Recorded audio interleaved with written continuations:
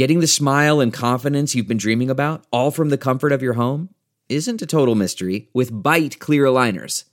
Just don't be surprised if all your friends start asking, "What's your secret?" Begin by ordering your at-home impression kit today for only $14.95.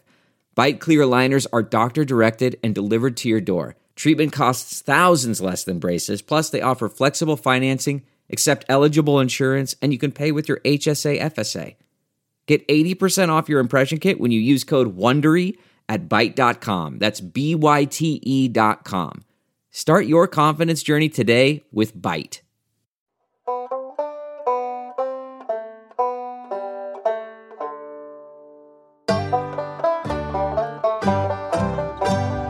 Ethics in football, we dug ourselves a hole. Is it right or wrong to smash a player's skull? Ain't no easy answers, but there's one thing I know. Now it's time to play that banjo. Football's our favorite, but won't you please take note? We see it's got some problems, we're all in the same boat. Reckoning with football's past, I reckon you better paddle fast. Boys, I think I hear that banjo.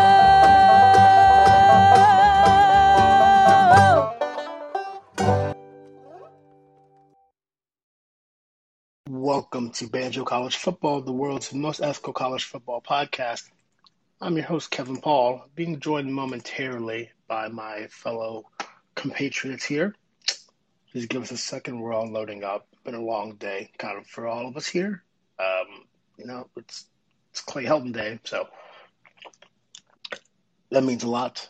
Rest in peace to a king who, just imposter syndrome it's a real thing, and a lot of people suffer from it. However, I think the Clay Helton situation, really, of the last 6 years, should let you know no job is too big for you. There's nothing you can't do once you look at the people hired to do things that you think are above you. And we've got our first co-host here, top dog, the birthday boy, Andrew Stevens. Andrew, how's it going, fam? We are now existing in the fabled Banjo birthday corridor. How does it feel, KP? It feels great, man. I can't really complain. Been really a lovely month so far. Got mine coming up in, I think, 10 days. I forget when my birthday is sometimes. But it looks like 10 days from now. It'll be that time for me to be 27 and join that illustrious club where nothing bad has ever happened to anyone ever. I just got out of it, brother. I'm on the other side, and we're feeling good. Actually, we're feeling probably a little bit worse, but officially late 20s. I guess I really do think it's when I've been told the body really starts breaking down.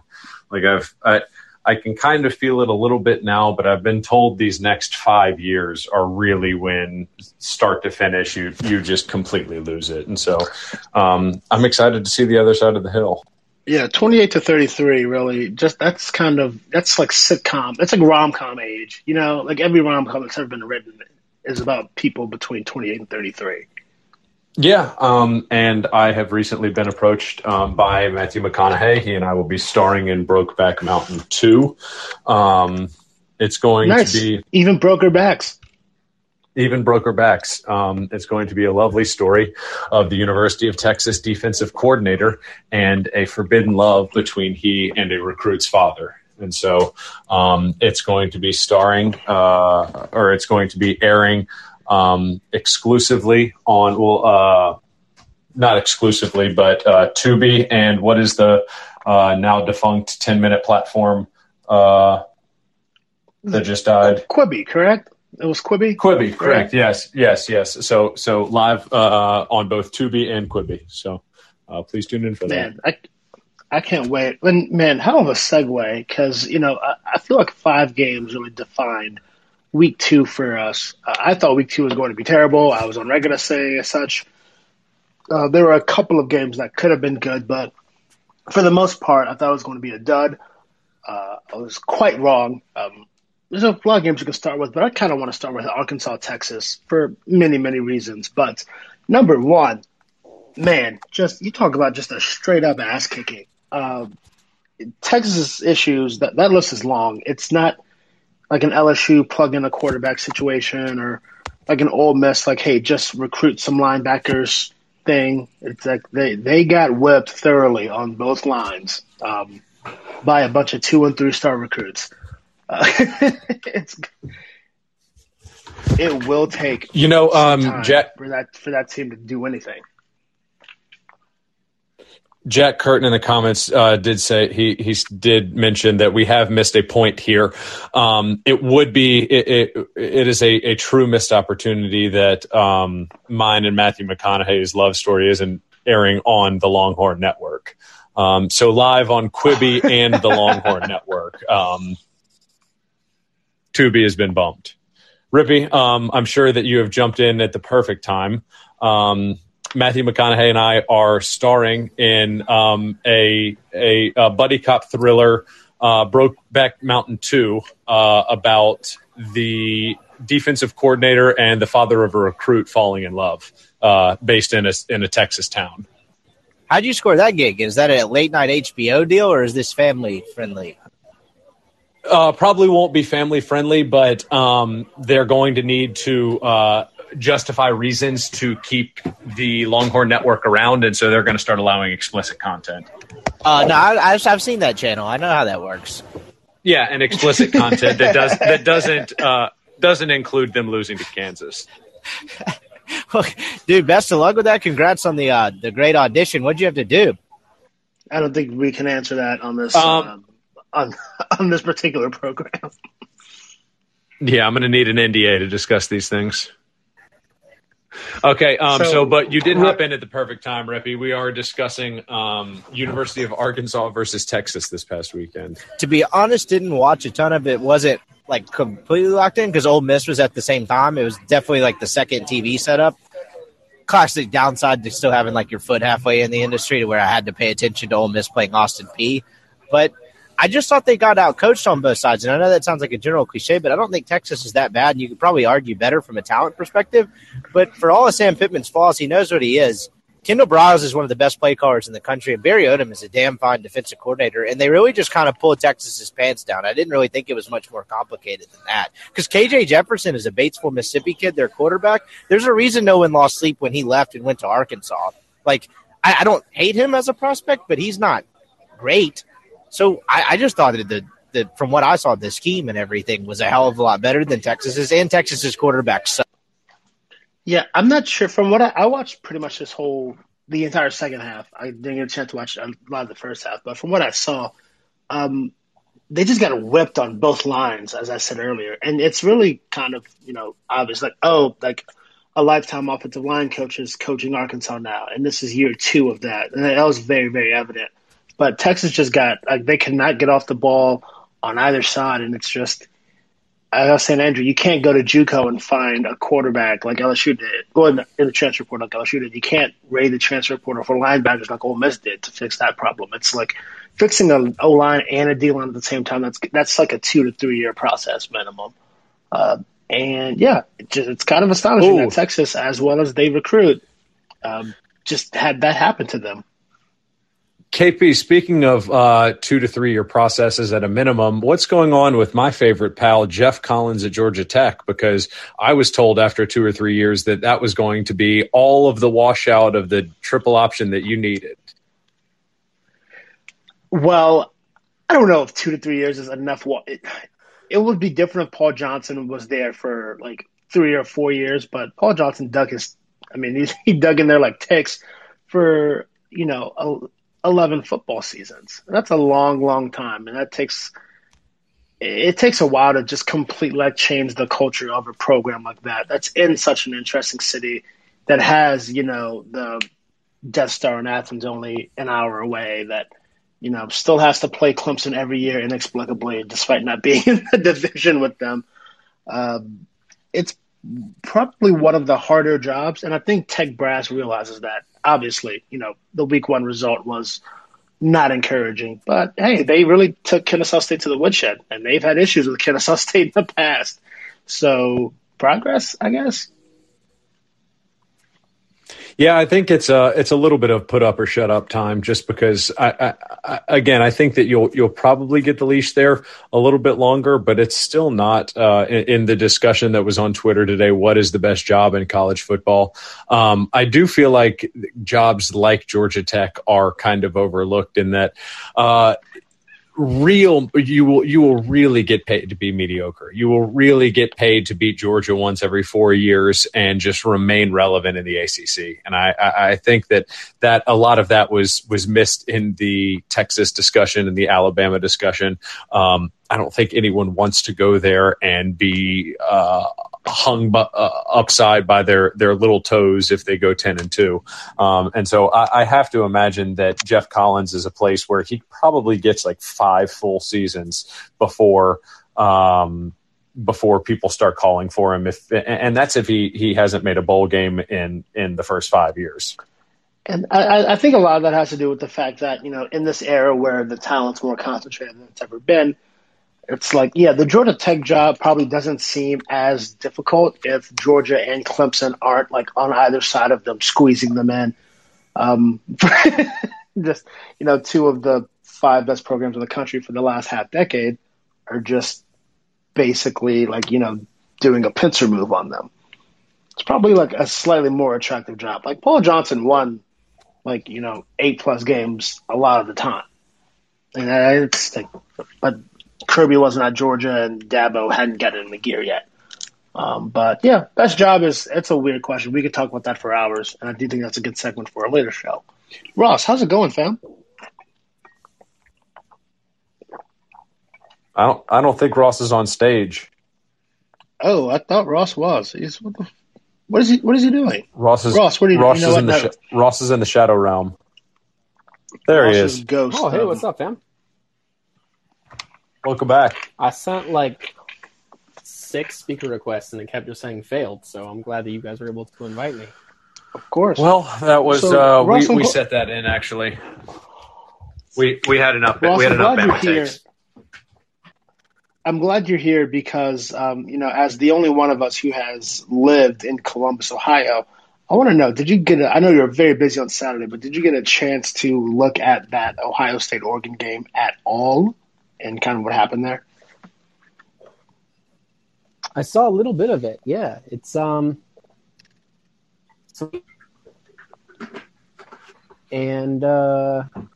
Ohio State got a little bit bullied around by a Pac-12 team, which does not often happen.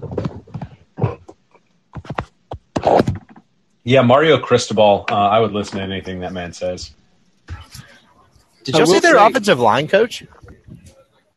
Oh my God! He's my height. He's little. Yes, he is. That's a great way to describe it. But other words, my height. Like that was an inspiration to us all. Can you imagine if I got to go up every day and give like Laramie Tunsil the business or some shit? That would be the best job in the world because he can't hit me.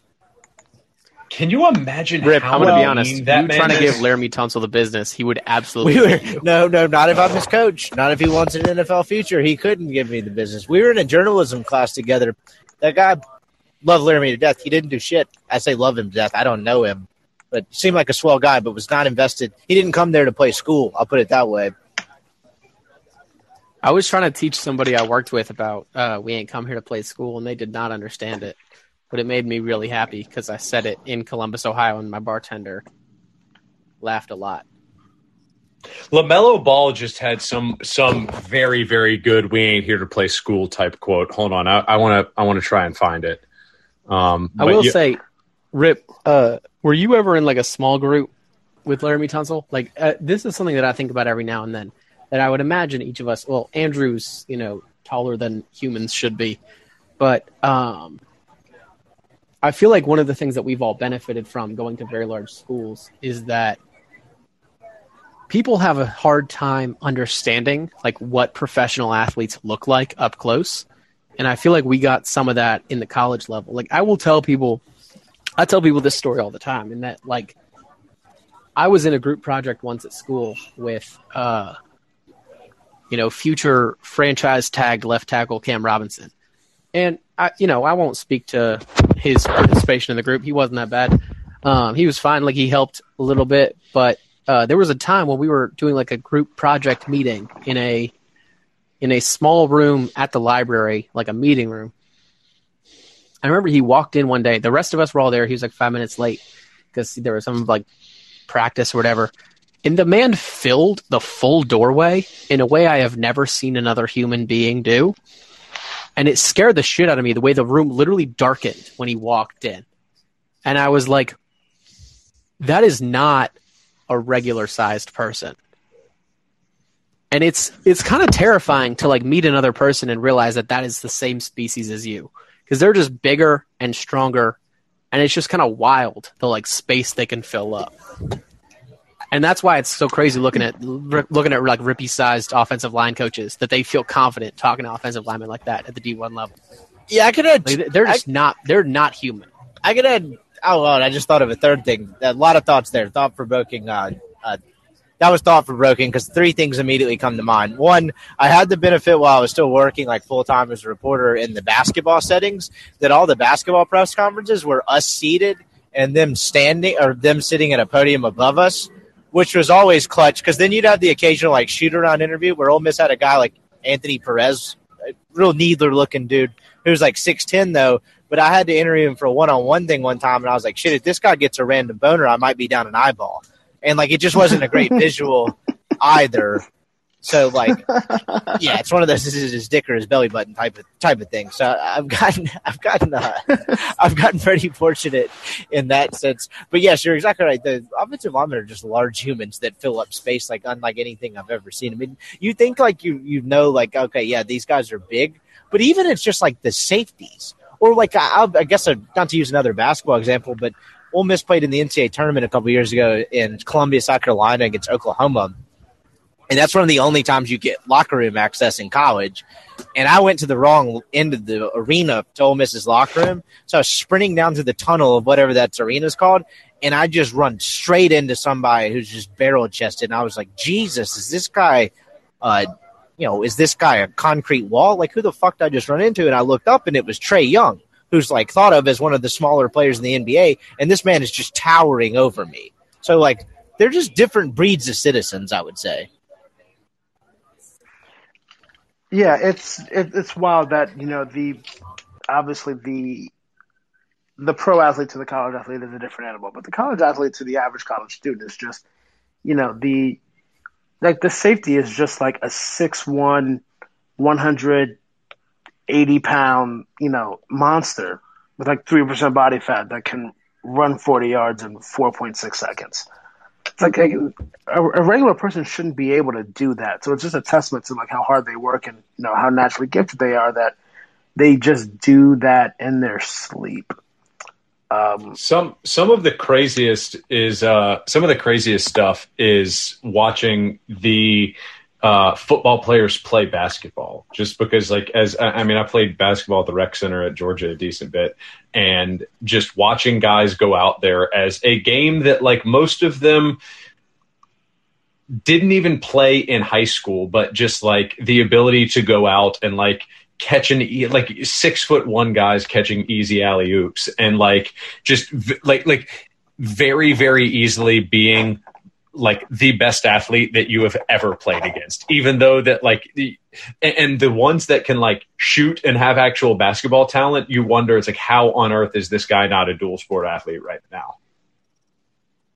It's like, these are all people that would have like started on 5A high school basketball teams. They just didn't have the time. The craziest thing about that, it's truly remarkable. This is something that I know was popping in your circles today as well. I assume, Andrew, you saw this as well. Is that like people were talking again about how, you know, big and strong Alabama has been over the last like 5 years, and it's this conversation again of like, oh, you can't tell me that Alabama wouldn't compete with an NFL team or whatever it may be. And it's like when you go up in an intramural basketball game or whomever it is or whatever it is against, you know, some football player from your high school or some freshman from your college football team, it's like the guys who are making you look like a literal like puddle of goo aren't even getting on the field. Like, these are guys, like, if it was in high school, they're not going to college, whatever it is. It is the difference in each level is so insane that it's fun to think about. Like these guys who make you look ridiculous are on the practice squad at Alabama or at Georgia or at Ole Miss or whatever it is. And it's like, oh, there's just a different breed when they get to the next level. It's not comparable level to level. It's not even close. You know, No, Ross, I mean, that's what, a great point. Go ahead, KP. I was going to tell Ross that's a great point he brought up, that it's not comparable level to level, especially when you consider like FCS versus FBS. Not that an FCS team would ever win on the road at an FBS team, especially not on a walk-off where the FBS team play the cover one for really no good reason against a very obvious Hail Mary situation. Wait, Kevin. I don't know. Kevin, are you saying an FBS team would play a cover one in a Hail Mary situation against an FCS team? That doesn't make sense. I don't believe it. I'd like you to not bring your fairy tales to this podcast. Guys, I would be forever remiss if we didn't take this opportunity to speak also about, are you seeming to tell me that this happened in the state of Florida? Well, the state of Florida has the best talent in college football, or so I've been told. So I can't think of a reason anyone would do such a thing in the state of Florida. Well, I also can't imagine a perky upstart like a team like Georgia Southern giving a team, or God forbid, talking about the state of Mississippi with a perky upstart like Jacksonville State. No, nothing like that could happen to the mighty Blue Bloods in the ACC, could it? Well, I mean, the ACC, folks, as we know, is nothing something. but Blue Bloods. So I'm getting something right now that wow, buddy, I can't do the bit any longer. But I understand it's week 2 of year 2, but Jesus, what the fuck is Meg Norvell doing, man? I will say I was going along with the bit, but Andrew gave credit for Jacksonville State's upset to the state of Mississippi, which is wrong. They're in Alabama, so No. I was saying that Jacksonville State had upset a team from the state of Mississippi prior. Oh, okay. Thank you. I was hearkening to the days of Jeremiah Masoli, and also hearkening back to the days of 2013, where he's in that era, right? Well, where FCS Georgia Southern beat Florida. Well, about 2020. There was also a game. It was 2015 or 2016 when Jacksonville State played Auburn. That it was like down to the last like 3 or 4 minutes that Auburn won that game, because I remember walking into Ryan Denny being certain that Jacksonville State was going to win that game. That did go into overtime. Yeah, Auburn won in overtime. What year was this? 2015. Peyton Barber I vividly remember. Peyton Barber was the running back at Auburn. Can we name? All right, I just want to see. Let's see what blasts from the past that we have from this Auburn team. Peyton Barber, I just saw. Was he working out for? Of course. Oh, they had a Heisman front runner at quarterback. Yeah, that was the first of Jeremy Johnson's 2 seasons where he got benched and then got the job back for the Iron Bowl. Number 6 2 years in a row. Oh my God! Yeah, number 6 Auburn at the time, going to overtime versus Jacksonville State. Good for them. Was that the year that we had a group chat where we were counting down until Jeremy Johnson threw 25 interceptions? Did he throw that many? They let him. He had that long of a leash. There was definitely a year where we were changing the name of the group chat to count down how many more interceptions Jeremy Johnson would have to throw before he hit 25. He was on pace until they benched him that year. I don't know about on pace, but he was. We got down. The name of the group was like 17 more when they benched him. Oh no! Yeah, they beat Louisville. Oh, this is what happened. They beat Louisville and then Jacksonville State, and then Leonard Fournette ate their family. Do you? Was that the year that he just like demolished several Auburn DBs? Yeah. Do you remember that one? That it got a lot of good run in Georgia group chats. That video of Trey Matthews getting thrown like a toddler off of him. It was like when Trey it's Matthews like that video. Part of We're not the talking about it, that, KP. the Pranger and hair happened. Yeah, no, We're not, I'm gonna KP. talk We're about not. that cost We're us. not That talking cost us about. the West. That cost us the West. We're not talking. I remember the thing I remember about Leonard Fournette that year most specifically was that he was just like eating souls for breakfast every single game.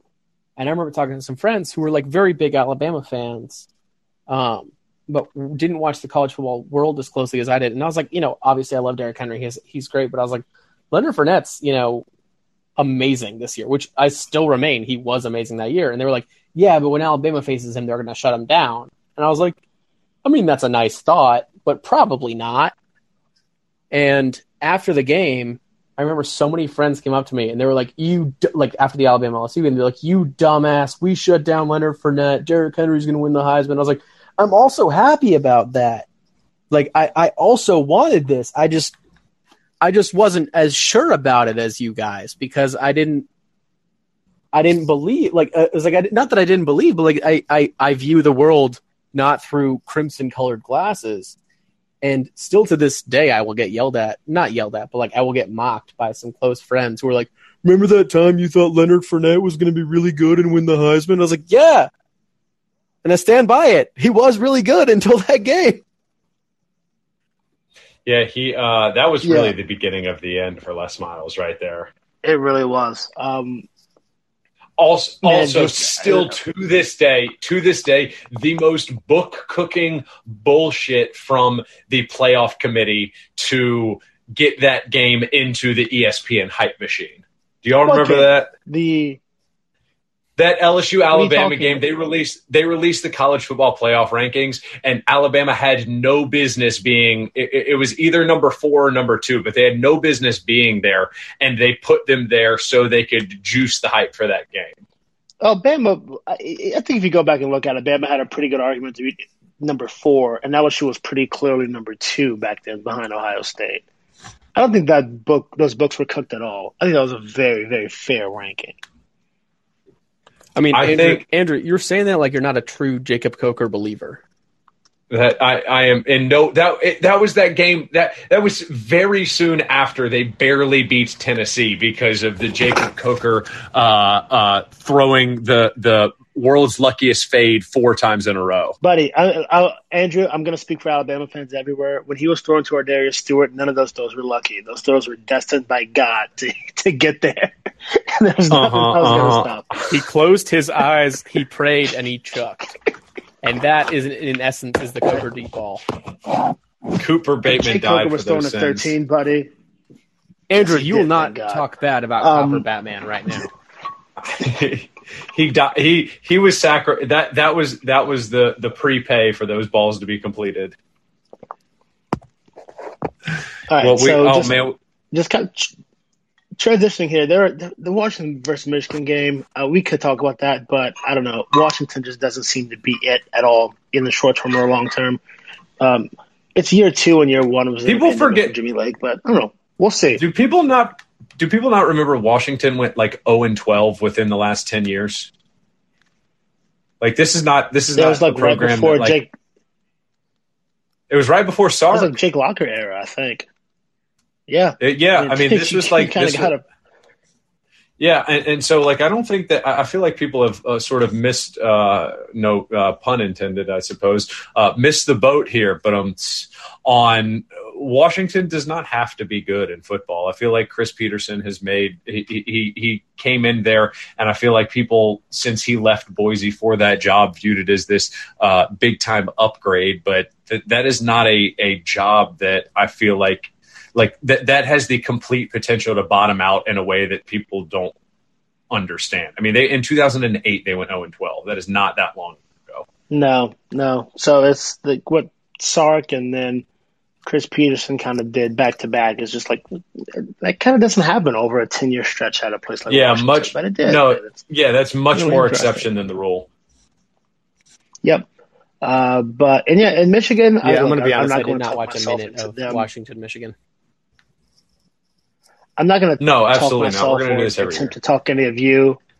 Not going to talk any of you into Michigan beating Ohio State this year. I would never do that. That's irresponsible. And I would hold myself accountable for that if I attempted. But they have a pulse this year, and the Ohio State game could be kind of interesting for the first time in 5 years, it seems like. We'll see. Could be very, very wrong. It will not. I'm one of the belief. I don't know. I feel like there's a lot of Ohio State overreaction, mostly just because like they've and I know that they have built a name on winning a lot of these non-conference games, but like they had a TCU game in 2018 that was pretty close. Like they've had a couple of non-con games that I feel like who did they play? Oklahoma a couple of times. Did they? No, they lost to Oklahoma, right? Because Baker planted they lost the Oklahoma flag. in 2017. It was kind of a one-for-one thing, but they lost in 2017 at home. Yeah, and they rarely get run like this, though. No, I understand that, but I felt like there was this large swing overreaction on just like Ryan Day is not it, yada yada yada. I mean, I'm still one to believe the blue chip ratio is kind of what defines college football, and like they have consistently been in the top 3 and 4 there, and so I don't think that this is some major referendum on the Ohio State program. I think it's much more like singular issue. Like they dropped. I would still be shocked if they don't win the Big Ten this year, to be honest. Yeah, they just got pushed around a little bit. Like, that's all it is. They're slightly worse defensively, which I think anyone who kept up with it, like if you kind of looked at Ohio State at all, that's something you would thought might be an issue earlier in the year, and I think Oregon exposed that perfectly. Because, now didn't Ohio State have over 600 yards of offense and lost? Like they'll be fine. They're just kind of vulnerable defensively, and Oregon exposed it perfectly. Yeah, and there's also it's hard to look at this game as a if you were looking at this game as a referendum on Ryan Day and saying he's not it or something, that's stupid. It is possible that I could be proven wrong, and in 2 years he's had a lot of these games, and it is correct that this was the start of something for Ryan Day. But the man has done nothing to make us believe that he is not continuing this Ohio State train that they've been on for several years now. He is recruiting at as high or a higher level than Urban Meyer was, and they are achieving as much, if not more, success than Urban Meyer had, even though he hasn't won a title yet there. But there's nothing to say that this is slowing down, that this was part of a systemic problem or anything like that. I know it's early in the season, but Ohio State is still very good. Oregon may just also be very good. And to say that this game is some emblematic problem of, Ohio State's falling apart and Ryan Day needs to be replaced right now is just stupid. It could be proven right later, but right now it's just ridiculous to say that. As much as I would love for that to be true, currently sitting in the city of Columbus, Ohio, I would love for them to all be sad because their football team is bad. But it's just silly. I mean, it's also year 4 for Mario Cristobal, a proven, Stephen Godfrey used this phrase earlier, that one of the most impressive graduates of the Saban finishing school. And he basically had a very clear vision as to what he wanted to do at Oregon, and executed it pretty quickly. And he's built the lines that's looking like SEC lines. And we just saw what SEC lines did to Ohio State in January, and it looks pretty similar to what Oregon kind of did to them too. So, again, like you said, Ross, I don't think this is a harbinger of things to come. I think Ohio State is probably going to go 10-2 at worst this year, if not just one out, and show up in Indianapolis at 11-1 like they've done so many times. But it was just cool to see Oregon go into Columbus and win. It's just a thing we don't see every year in college football. It was fun and interesting. Yeah, I've found myself, and as much as I hate this, a little bit rooting for the Pac-12 this year. Not strongly, but I'm enjoying this brief, strength that they seem to be showing. I know. I told everyone, I think I was the only one of the 4 of us that picked UCLA not only to cover but to win that game against LSU, and I was right. And I wasn't going to touch Oregon, Ohio State with any sort of real stakes involved, but college football is a better sport when the Pac-12 is decent. It's just an objective fact. It's fun to make fun of them, and it's fun to be haha, in the West Coast they don't know what they're talking about because they have the Pac-12 network and Larry Scott sucks. But it's a better sport when they're involved. So I'm glad that they, at least Oregon beating Ohio State, UCLA beating LSU. I'm glad that they're kicking at least a little. Couldn't agree more. Now you just need USC to have an adult run their program. But you're right in the sense that it does kind of suck as a sport. Because remember last year when you had the whole the ACC, Big 12, and SEC are going to play, but the Big 10 and the Pac-12 aren't. It was really just, oh, shit, the Big 10 isn't going to play. This will be weird. If it had just been the Pac-12 saying we're not going to play, I feel like 90% of the college football sphere would have just been yeah, okay. It's like they play a different sport anyway. I mean, the Pac-12 kind of didn't play. USC won the South, quote unquote, at 5-0 last year, right? It wasn't a real. Washington won the North, but had COVID issues, so they just sent Oregon, and Oregon won the championship game, and they were 4-4 last year.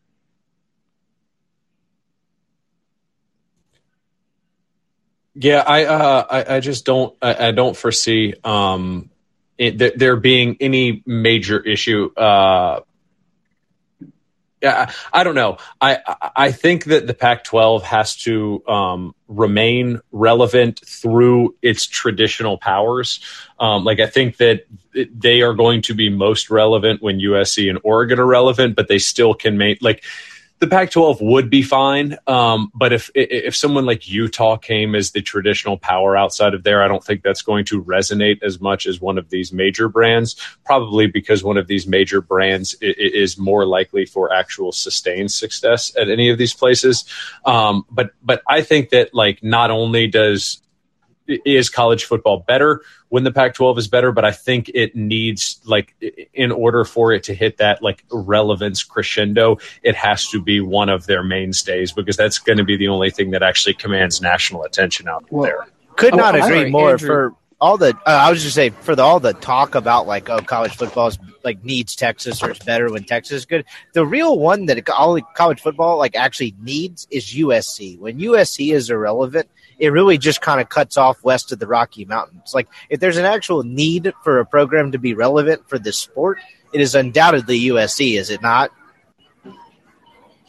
No, it is. And I think about this a lot because I would love for another Pac-12 team to, stand up and be relevant. As much as we like to make fun of them, I would love for Stanford to be relevant nationally, or Colorado or Utah or whomever. But the nature of college football is that you need to have a history of being good in order just to be taken seriously and get on TV. I would imagine a lot of us tuned into Colorado nearly beating Texas A&M in Mile High last week. That, no matter what that is, even though Colorado has had a history of being a very good program, fifth down and all that stuff, that is not a school that if they started 6-0, they're going to get a primetime game. They're still considered an anomaly, a weird school, whatever that may be. UCLA maybe has a little bit more credit, but if Cal, which I know Rip has gone to, which is a wonderful school, there's a lot of interesting stuff there. If Washington State, if Arizona State, whatever they may be, if they start 6-7-0, they're still considered a weird, oh, what a fluke, this will break soon. But if a school like UCLA, Oregon, Washington, a traditional power, specifically UCLA or USC, most importantly, if they start out strong, it's considered a return to relevance. It's considered a return of strength of where they're supposed to be. And that will get a TV schedule. It'll get eyeballs. It'll get dollars. And that is what brings that power back to the West Coast, which is, I think, is important for the sport long term. It is important for the health of the sport, which we all love. And I think the longer the West Coast looks bad, it's not good for the sport, going forward. I'm going to push back a little bit on those points. I don't think it has to be USC, but USC is the only program that's proven that they can do it, right? Let's say Cristobal keeps us up at Oregon and they win something 4 of the next 6 Pac-12 titles, and they make a championship game or 2 in the playoff, and they are just a perennial top 10 team. Then that's it. But outside of probably the back half of the Bellotti era and the Chip Kelly era, Oregon just hasn't done that really historically. USC's done it. I think Utah and Kyle Whittingham, I have no idea how many years he's got left. He's been there forever, it seems like. But it probably won't be them, but if it is them, I still think it'll work. I still think that relevance will come. It's just no one's done it except USC throughout history.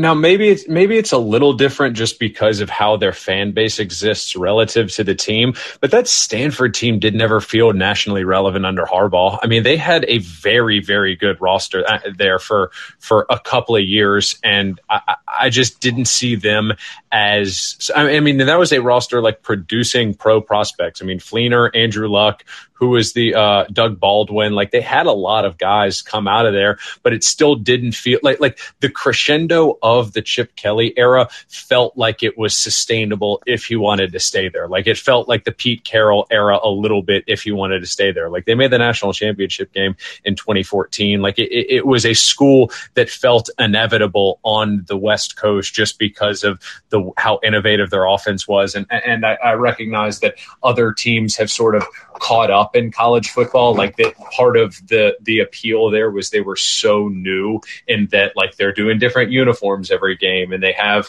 they're on the cutting edge with all of this Nike stuff, and they run this super fun offense that almost mirrors all of that. And so, like, I get that they're not going to be able to quote unquote like command market share, if you will, if they come back onto the scene under Cristobal. But I still do think that is one of about the only two programs there that really can. I mean, I just don't see any other fan bases actually giving a shit. UCLA, maybe the Arizona schools, like a little bit less, but like, I don't think Colorado has any chance. Oregon State sure as shit doesn't have any chance. Washington State doesn't. And I think we've even seen, I mean, this Washington team made the playoff. Like, that they are as model of relevance as you would have wanted over almost a 5-year span. And it was sort of like out with a fart in the wind. We opened the episode saying that shit, they could go 0-12 again and no one would really care.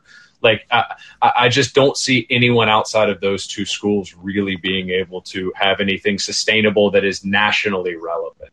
So I think Stanford has a chance, and I'm looking at Stanford like record now.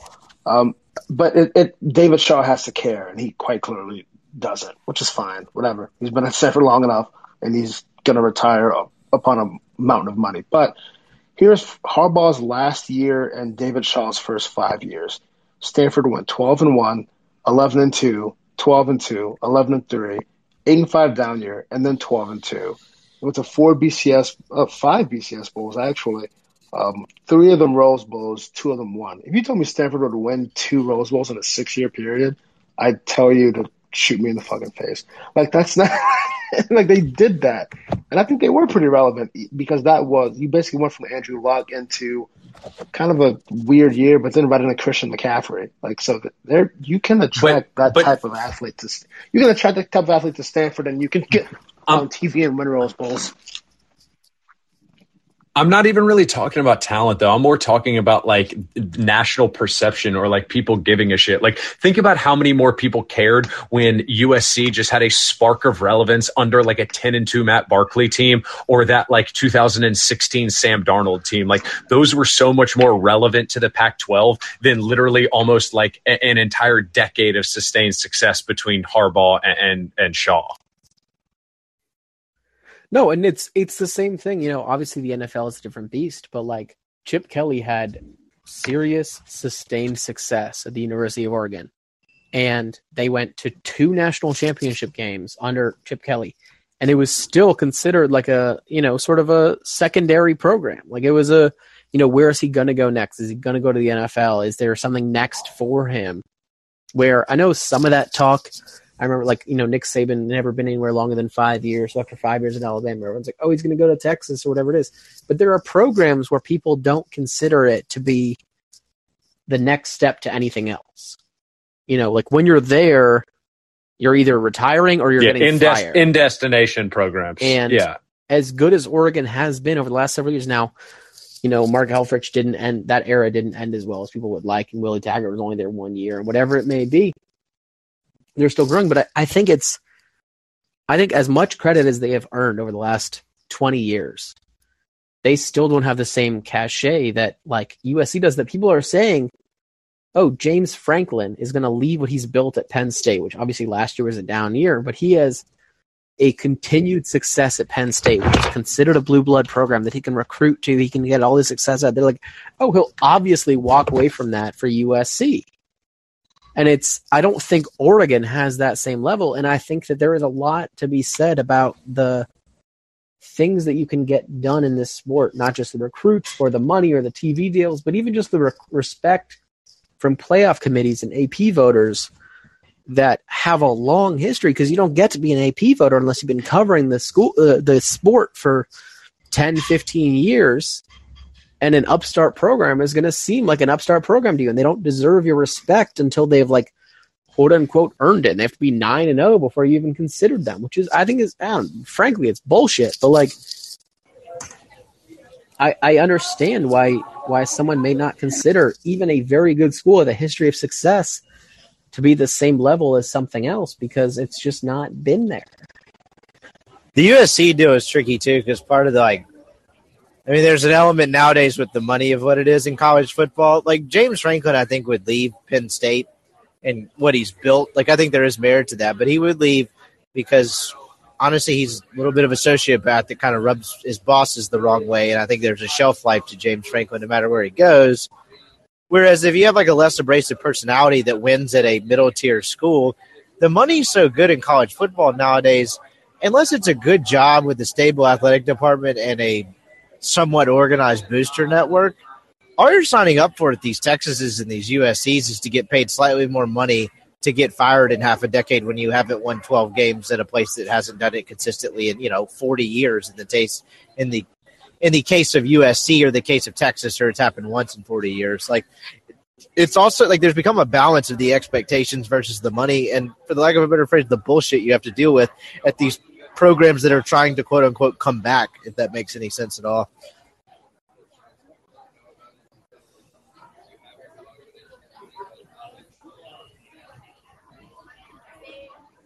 I mean, yeah, that definitely makes a ton of sense.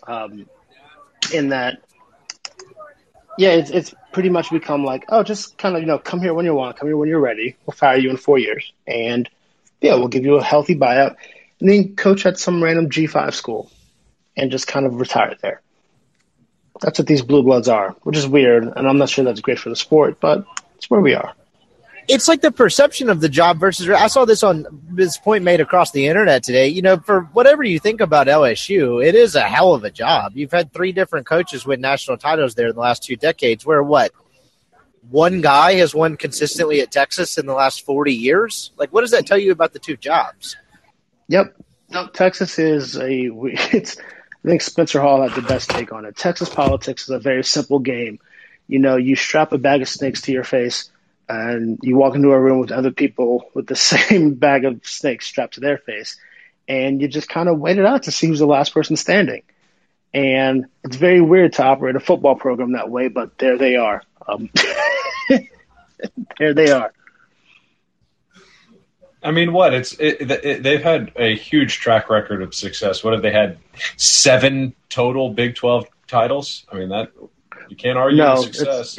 It's like 3. And they have won national titles since integration, which is the last all-white team to win a championship. Them and Adolph Rupp. Good for them. Good for them. Fellas, we ready for some picks? I think we're ready for some picks. I could be ready for some picks. Who's got their first one ready? I've got my first slam dunk. I've never been more confident about a pick in my life. KP, I think we might have the same energy here. I got Oklahoma -2 against Nebraska. It's been a blood feud that's been slow cooking on 225 on Hickory for 11 years now. And everybody knows Nebraska tried to back out of this game very recently and were unsuccessful.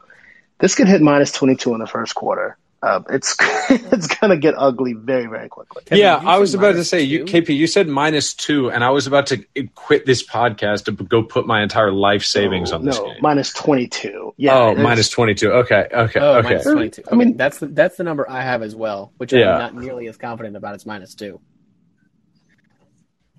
I am more confident than I am in Oklahoma minus 22. I am all in on Alabama minus 14 or 14.5, whatever you got it at. That's going to be an absolute bloodbath. Oh, also, I should remind you these picks are presented by Norm Macdonald. Rest in peace, Norm. As he said, gambling is a disease, but it's the only disease in which you can win a lot of money. So. True. Rest in peace to the GOAT.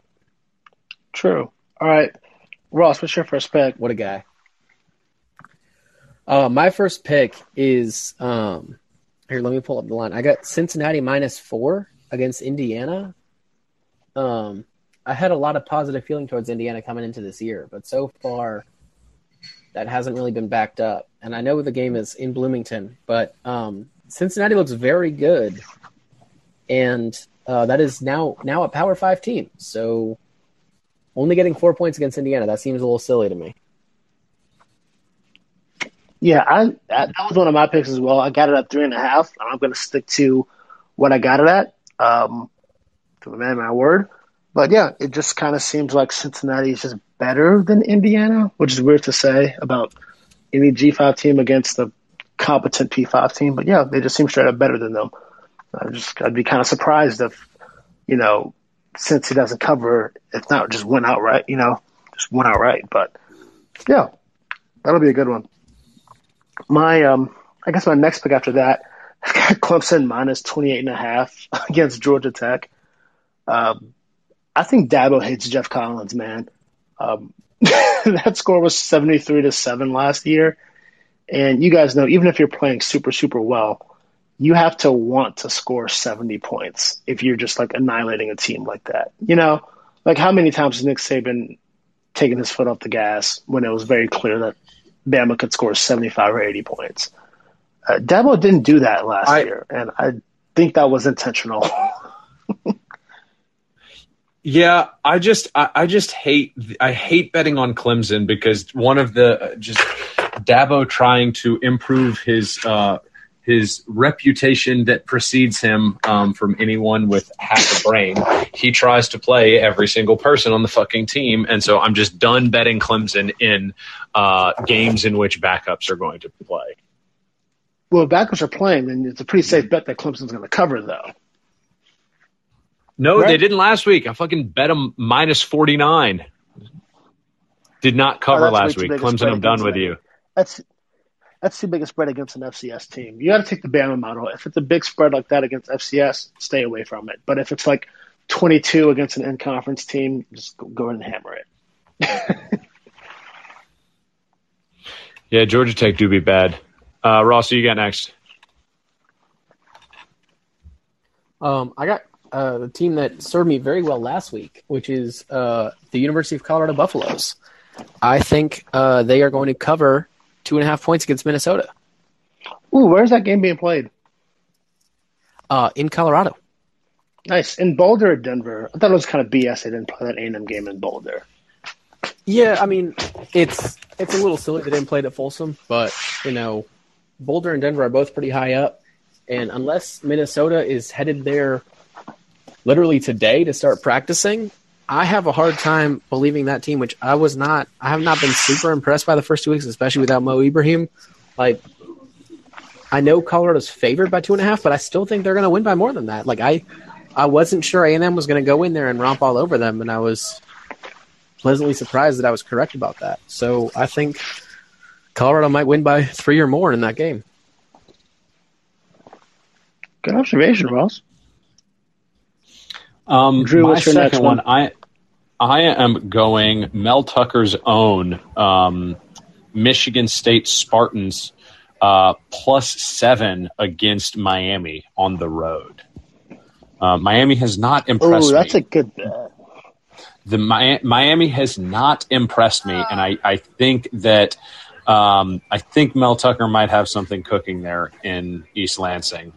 They had a squeaker last week against Miami. Had a squeaker against Appalachian State, and I just do not think that team is going to be good. Which would this doesn't really say anything about Alabama, but it would really live up to the Bama beats the shit out of a team that ends up not being all that good train in the beginning of the season.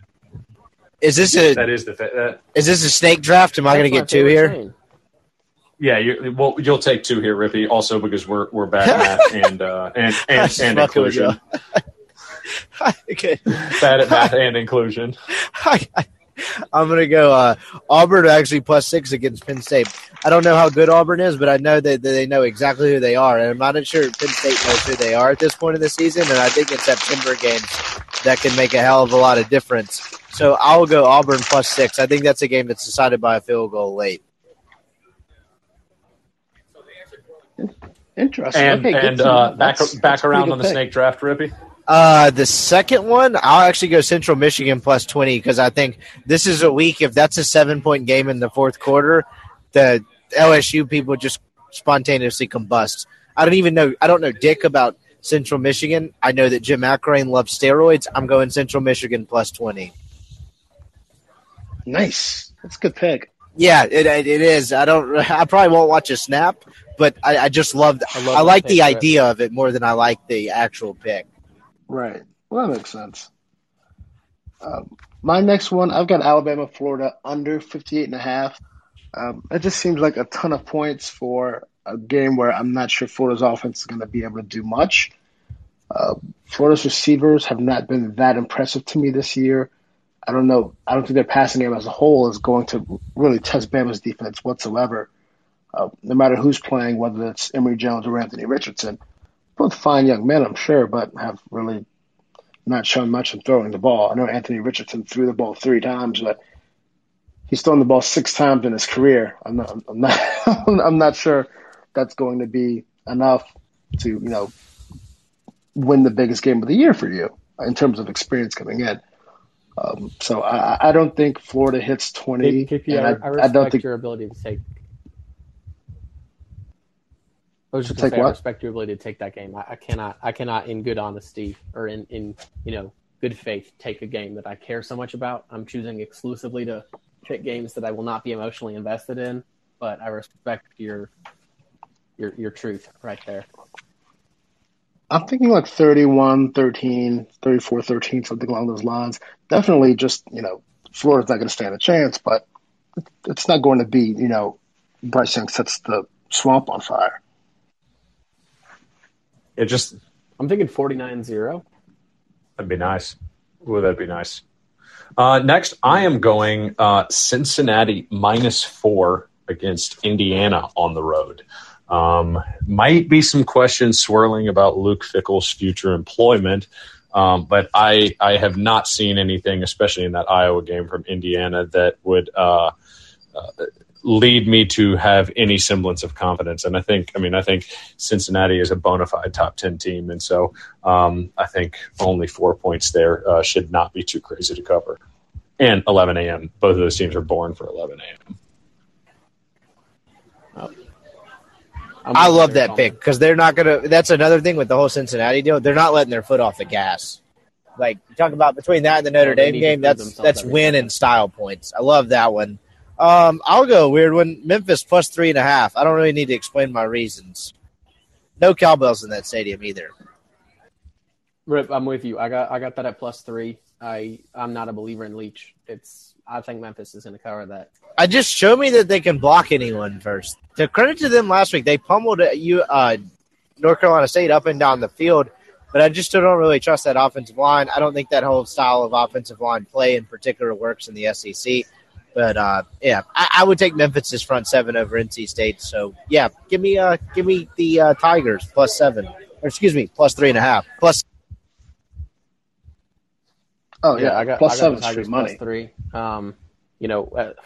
Friend of the pod, Alec Lowers, big NC State guy, requested that I never believe in NC State that anything meaningful. So.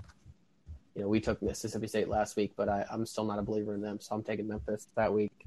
And then my next pick, actually, I got Andrew. You may hate this, but I got Georgia covering the 31.5 they're currently getting against South Carolina. I think they're going to put GA Zebediah Zebakariadis Noland in the Phantom Zone, and I think they're gonna destroy South Carolina over 31.5. Yeah, if I had any belief that the moment I bet on Georgia that the world wouldn't internally combust, then I would agree with you on that pick. But I'm not publicly allowed to comment on this game, much like Kirk Herbstreit cannot pick games that he is calling. So I'm gonna just finish up here with mine. Mine are pretty easy. Number 1, Arkansas State plus 17 at Washington. That one feels obvious. I'm not sure Washington has a pulse at all this year, and Arkansas State has really good Sun Belt talent and is probably feels better about their season at this point. Not saying they'll win, but 17 points is a lot for a talented team against a team that's clearly reeling. And last, I've got Georgia versus South Carolina over 48. I do think that they want to make a statement on offense. I don't see a universe where South Carolina scores more than 10, but Georgia might hit 48 all by themselves this weekend. So I'll take Georgia. The Georgia over has been good to me so far this year because I've only taken it once when I should have, Ross. So I'm going to ride that train for one more week, see where it takes me. Thank you for that reminder, Kevin, that I took the Georgia Clemson over because I am the dumbest boy alive. I want to make that very clear for everyone else listening. Ross took the Georgia Clemson over.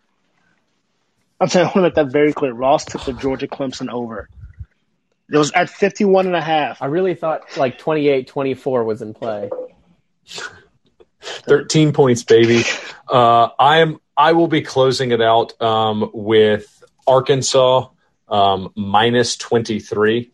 I think that I know we have the potential for a little bit of a letdown game here. But Georgia Southern has looked like dog shit these past 2 weeks. I mean, they got boat raced by FAU last week, and they barely beat Gardner-Webb week 1. And so I think this is a game where you can kind of just sit on a team, especially the way that Arkansas has been running the ball. And then lastly, I am going to take BYU plus 3.5. That is one where I'm not 100% confident, but BYU is probably, at least after this week, will have played the toughest schedule in college football up to this point. I mean, on the road against Arizona and then back-to-back against Utah and Arizona State. And so I think they're the only team in college football with two I don't know how you want to define legitimate, but quote-unquote legitimate wins. And so I'm going to take BYU minus 3.5 at home against Arizona State.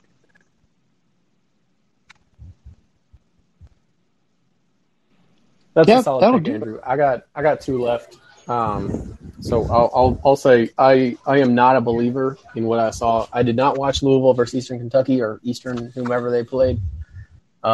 But I was very disappointed in what they showed against Ole Miss. So I'm taking UCF, the University of Central Florida, -7 against Louisville. And then my dumbest pick of the week that I'm sure live to regret is because I have watched far too much of their football this year. I am taking Pitt -15 against Western Michigan. I am not sure that Pitt will score 15 points, but I do think their defense looks pretty good, and I haven't seen much out of Western Michigan this year. So I think Pitt's going to cover that lead, and that's going to be my sixth for the week. Oh, I got 3, I think, left to screw up here. We're going to go Nerd Bowl. I'm going to go Duke -2.5 against Northwestern. Don't know shit about that, but whatever. Let's see. Where do I want to go next? UVA +9 against North Carolina. I've seen Phil Longo against the defense with a pulse. And Oklahoma State +4 against Boise State because I watched them opening week against UCF and was not impressed.